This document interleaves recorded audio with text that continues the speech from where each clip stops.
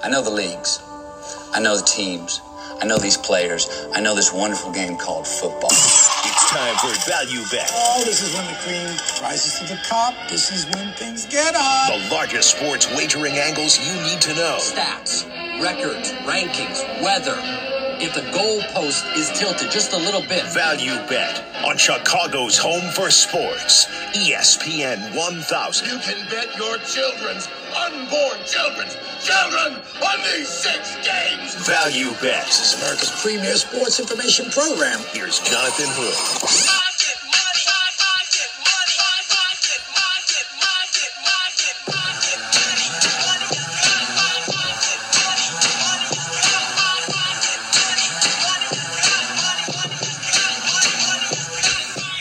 It is time for Value Bet with me, Jonathan Hood, from the Cap and J Hood Morning Show, 7 to 10 a.m. Central Time on ESPN 1000 and also the ESPN Chicago app. You know how much I love college football. If you don't know anything about me, you know how much I love college football. I love my college football Saturdays. And, of course, every week we get a chance to talk to my guy, Gary Seegers, from winningcureseverything.com. Has a very popular YouTube page and also a great podcast he does as well. Gary Seegers, every week with us on Value Bet. Last week, I missed because I was vacationing in California. Got some great stories about that. Nonetheless, winningcureseverything.com. Gary Seegers will join us. And, of course, it's brought to you by DraftKings. DraftKings. Download the website. Make sure you get locked in with DraftKings, not only for college football, but also the NFL. For the upcoming college basketball season, the NBA, and so much more.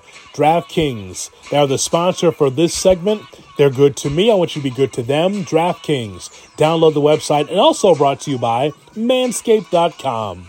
Use the promo code HOOD, my last name, HOOD, like the hood of your car, and get 20% off Manscaped. Guys, you know you need help down there. You know I'm talking about below the waist men's grooming. It helped me out this week with the missus. I'm just telling you right now.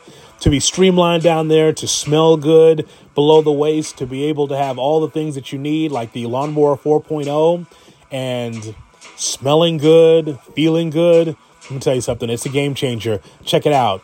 Manscaped.com. Use the promo code HOOD. Here's Gary Seegers from winningcureseverything.com. Here we go. And there he is, everybody. Gary Seegers from winningcureseverything.com. You can follow him on Twitter at GaryWCE. He joins me here on Value Bet with me, Jonathan Hood. Hello, Gary. Hello, Jonathan. How are you, my friend? I'm doing well. I'm going to tell you something. So the wife and I had a vacation for our anniversary, number 21. Very nice. Some would say 21 too long, but 21 years nonetheless. Anyway, so you know what's really interesting about college football, and you've experienced this yourself, watching sports on the West Coast. We were in San Diego, and I'm used to my Central Time football. I like my football between 11 a.m. and say 1:30 in the morning when the Hawaii game's over. You know that. You've been there. Oh yes. It's a little different on a holiday weekend on a Saturday when your football's up at about 9. Yes. and you're saying, now what do we do? I love it because it's over by, midnight, 11:30, midnight, somewhere around there. Yeah. And then you've got, a nice portion of the evening, a few hours before you really got to get in bed. If you're in Vegas or San Diego or wherever, right, on the West Coast. Yeah. When you start it off at 9 o'clock, I mean, that's a marathon. That you got to be prepped for that. You got to be up and hydrated. You got to get your coffee going at 6 a.m. Yeah. You got to be ready to roll. So, 11 a.m. games, much more my speed.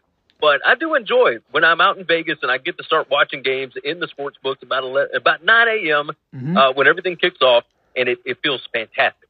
But my God, those late games, like it gets really rough once you get to chasing Hawaii about 11:30 at night, trying to figure out what's going to happen with the Rainbow Warriors.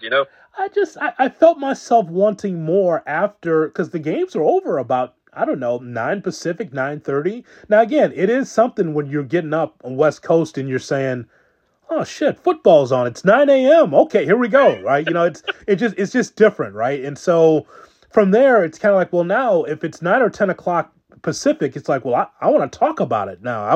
If I can't get another game, I just want to talk about it. So I'm asking my wife, said, you think Georgia can hold on? She says, I don't know.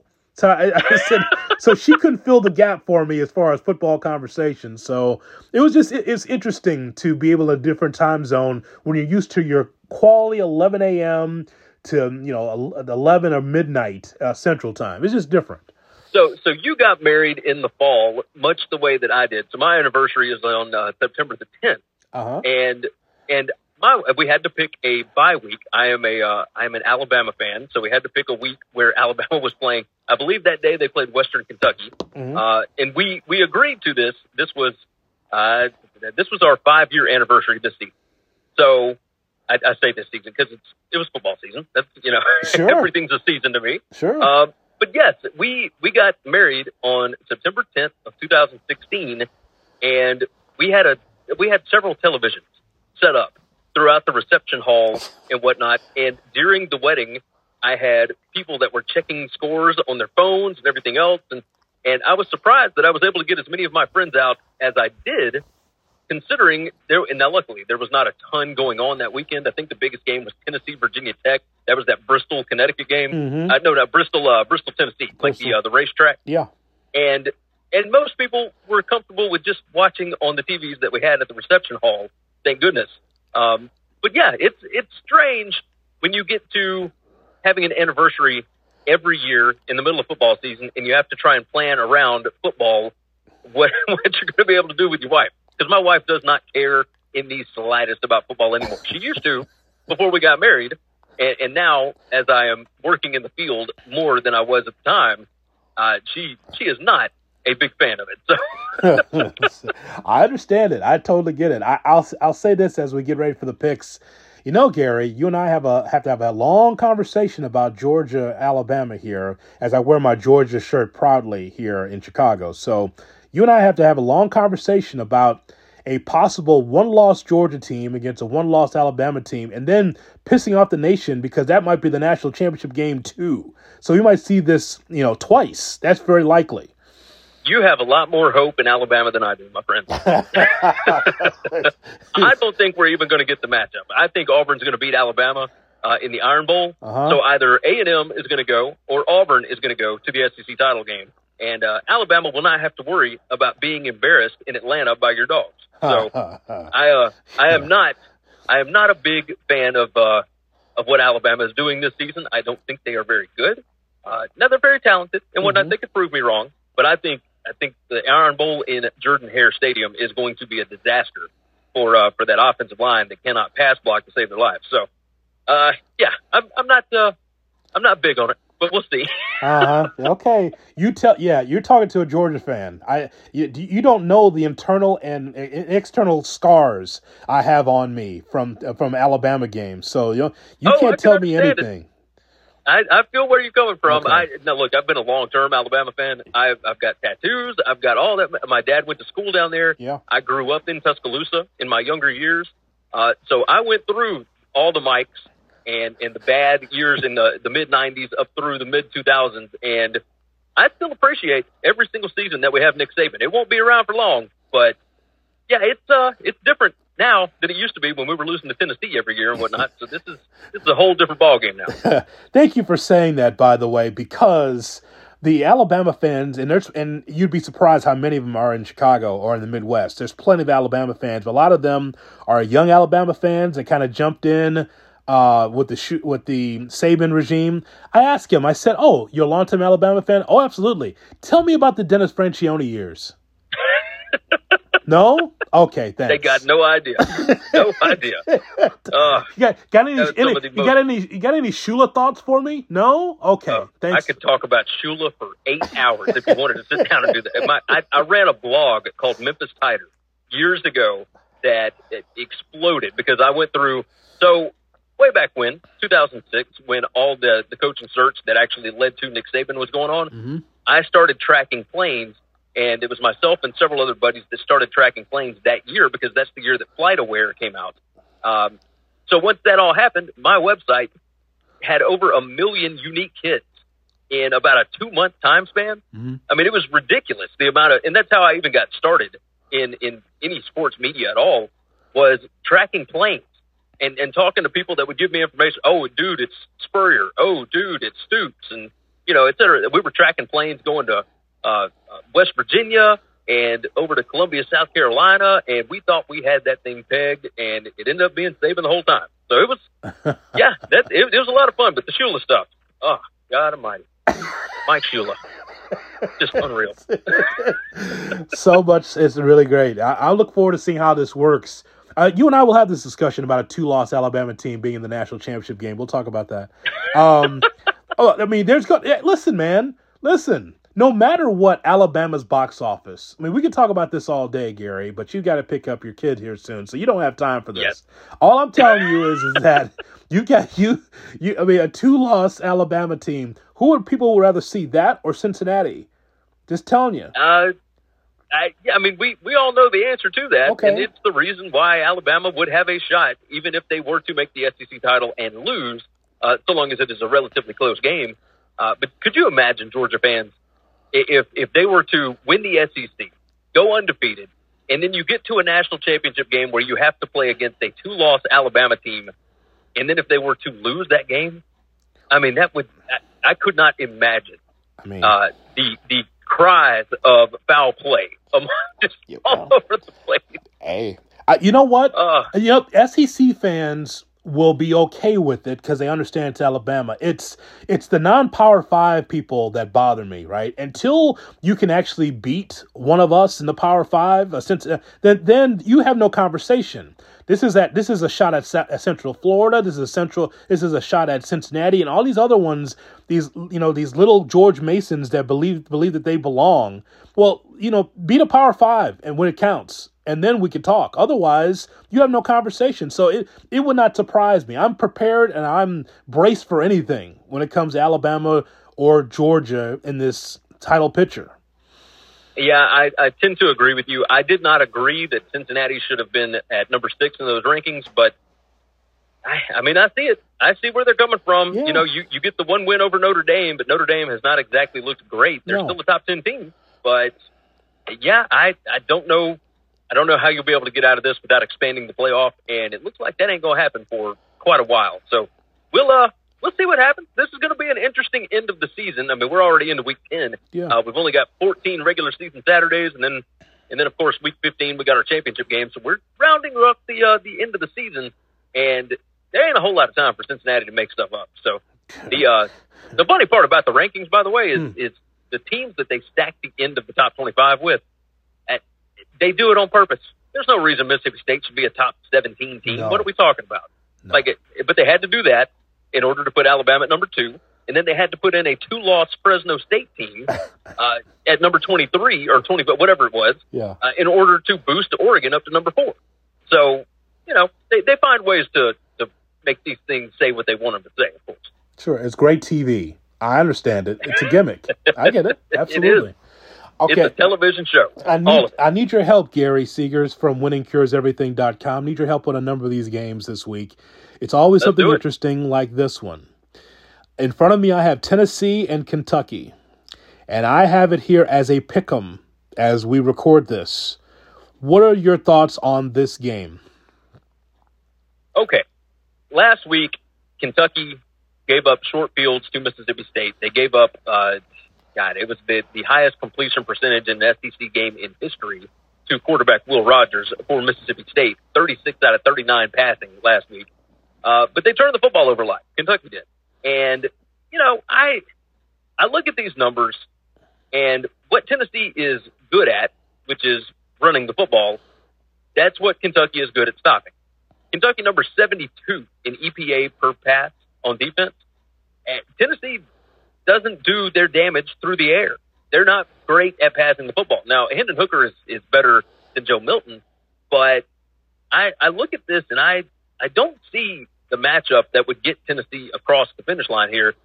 When the line opened up at 3, I thought Tennessee plus 3 looks like a pretty good play. I could see the offense is going kind of crazy here, but I am going to lean Kentucky as a pick'em, especially at home, at night, in Lexington. I really trust Kentucky. to be able to score some points here. This Tennessee defense is not great. Mississippi State's defense was able to force some mistakes out of Will Levis and whatnot. Mm-hmm. I think this is a get-right game for Will Levis. I'm going to take Kentucky as a pick here. I mean, they won this game 34-7 last season. I don't, you know, if you want to look at trends, Tennessee is 7-2 against the spread their last 9 against Kentucky. But this is a different Tennessee team. This is a different Kentucky team. I like Kentucky in the spot. Just briefly, Gary, the public money, did it rush to Tennessee first? How's the ebb and flow of the money? That's what I want to know. So it started out, the public was all over Tennessee, and then the sharps hit back a little bit with Kentucky. Mm-hmm. And that's where it's at right now. There's not a lot of action. Right now it's about 50-50 if you look at the majority of the books across the country. So it's about right where they want it to be. There's a lot of people that love what Heupel is doing at Tennessee and whatnot, but that defense still ain't good. And in Kentucky, you know, it's a bit of an overreaction to what Kentucky went through last week in Starkville. What Kentucky went through last week on the road is exactly what Tennessee's going to have to go through this week on the road. I kind of like Kentucky. I think they're just a better football team. Texas will take on Iowa State. Iowa State in front of me here is a 6.5-point favorite. Over-under is 60. How do you see the Longhorns against Iowa State? Should Iowa State be favored by 6.5 over anybody? That's why I asked. Because I know there's something wrong with that line, so I was hoping that you could help me. Iowa State is, 1-3 against the spread as a home favorite this season. Texas 4-1 against the spread their last 5 against Iowa State. They did not cover last season, so they had covered 4 in a row up until then. Iowa State won this game 23-20 last year in Austin. The Texas defense is an issue. I mean, they're number 100 in defensive success rate.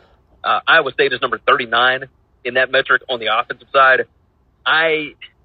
Texas is not great as a road dog, but you start looking at some of these numbers. The biggest problem is Texas's defensive numbers.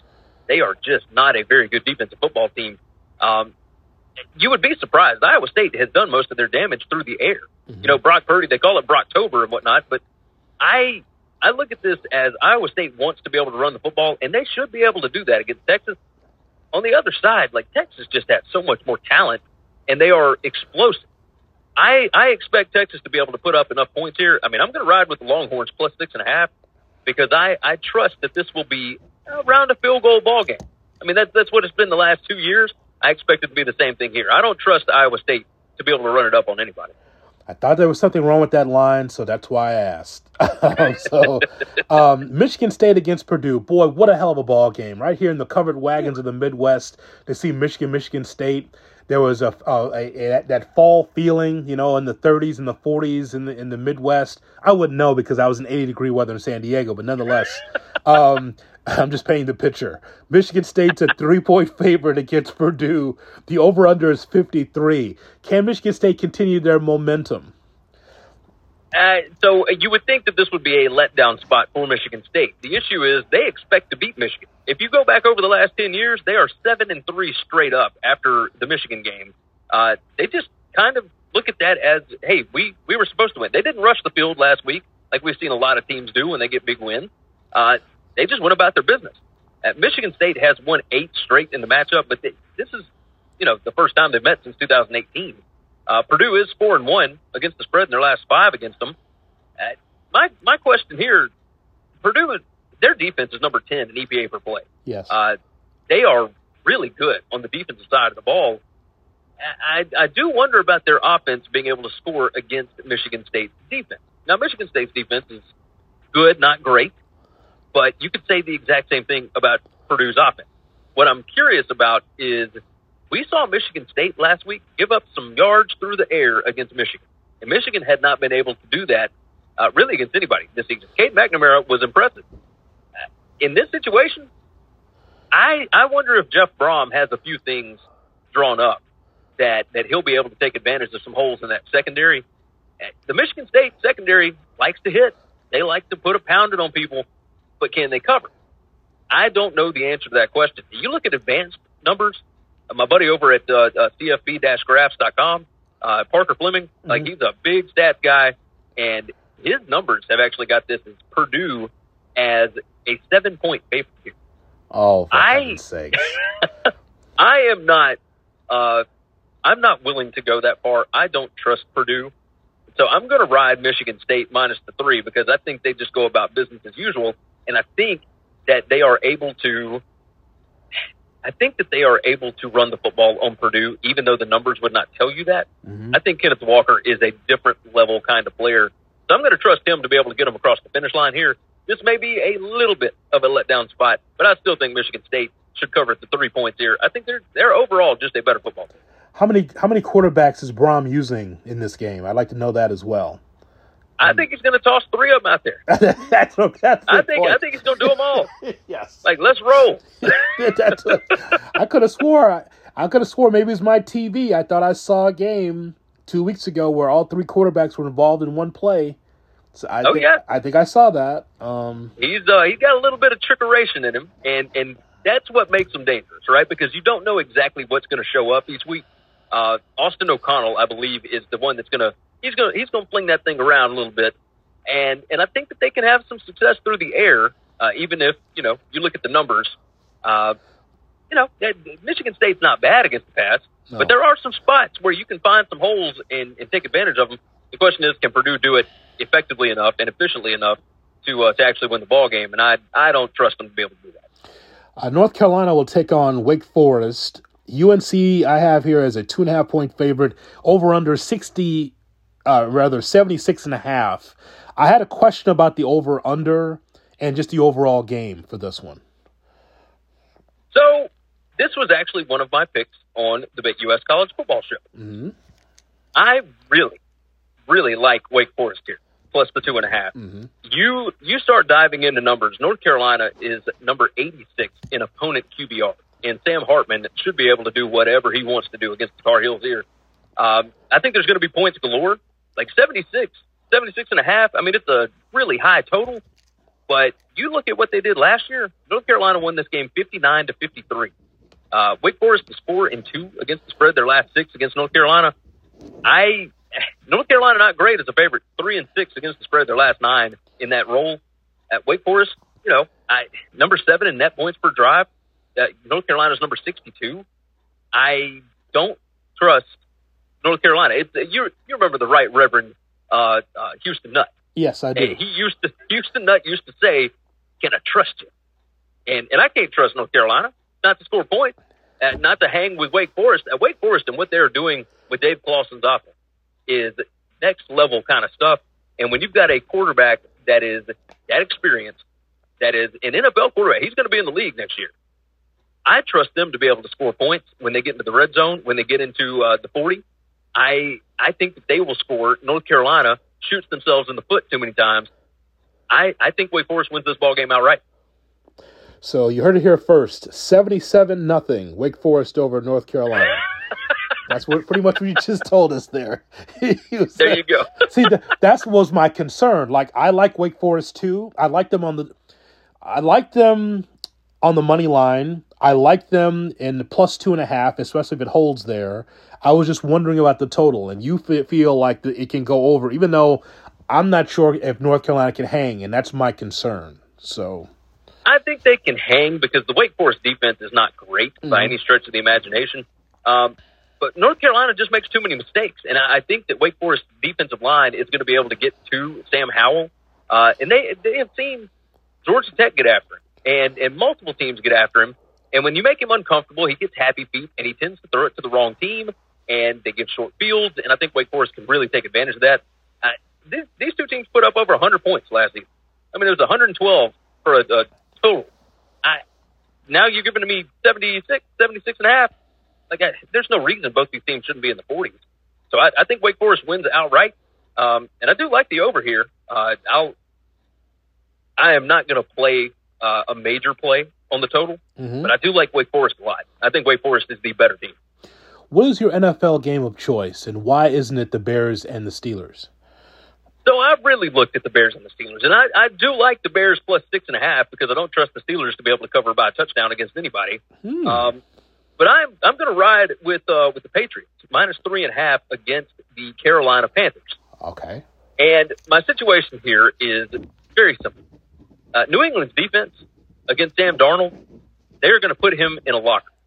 and I don't think Carolina will be able to score at all. Uh-huh. So you give me Bill Belichick against a bad quarterback, and I got no issues here. Like, I think Mac Jones is rounding into form. I think that New England Patriots offense is done turning the football over. You look over the past oodle of years, 2 decades, and Bill Belichick treats the first 4 games every season as if it were an extra preseason. He does not care about the first 4 games of the year. He is trying out all kind of different combinations of players. He is trying out different combinations on the offensive and defensive line, et cetera. And then once you get to about game 5 is when they start to figure this stuff out. Well, New England started out the season at 1-3, and now they are absolutely rolling. They went into Los Angeles, got them a win last week. They come back across the coast and jump over to Carolina. They're playing on the road. I don't think it matters because I don't think Sam Darnold is all that good.